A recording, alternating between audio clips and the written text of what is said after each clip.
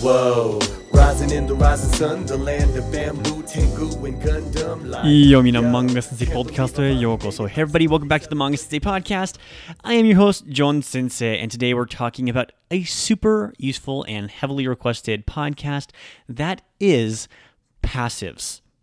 But before I jump into passives, please, give us a 5-star rating and share us. I know it doesn't take very long, but being able to do a quick share on Facebook or Instagram does a lot for us. It shows people what you're studying. It gives other people that are interested in Japanese but may not be so open about it an opportunity to learn about it, as well as gives us a little bit more of a platform to talk about what we love to on this podcast, which is Japanese language and literature.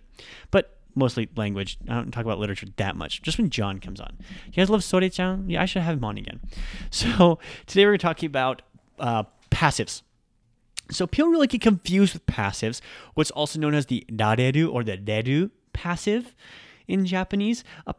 Just to clarify, we're going to be talking about this all week long, passives as well as causatives.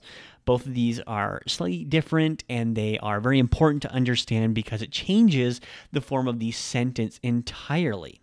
So there are 3 different types of passives that we need to go over, but we're first going to talk about what a basic passive is. So let's start with that. So a passive is a sentence like, I was punched, or an award was given, or a cake was eaten by my brother.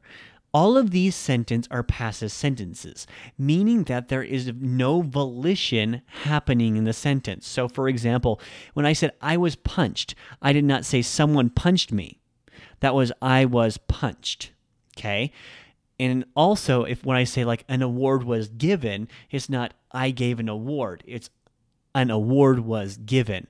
I ate the cake was eaten. Now, this may seem a little strange to you, but let's kind of break it down, because this was really, really difficult for me when I was first learning Japanese, and that's where I'm going to take an entire week to explain it to you step by step.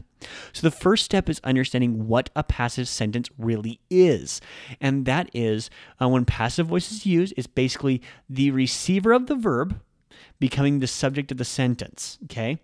It's where we flip things on its head, and instead of talking about the person, we're talking about the action or the object as the main point of the sentence.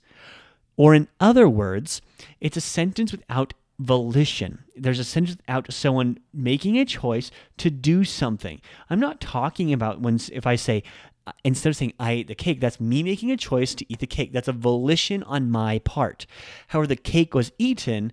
The cake is the topic, not I am the topic, right? I ate the cake. 私はケーキを食べました. I did not eat the cake, right? So it'd be like 私はケーキを食べられた. So the cake was eaten by me, okay? It's something that happens outside of my choice, okay?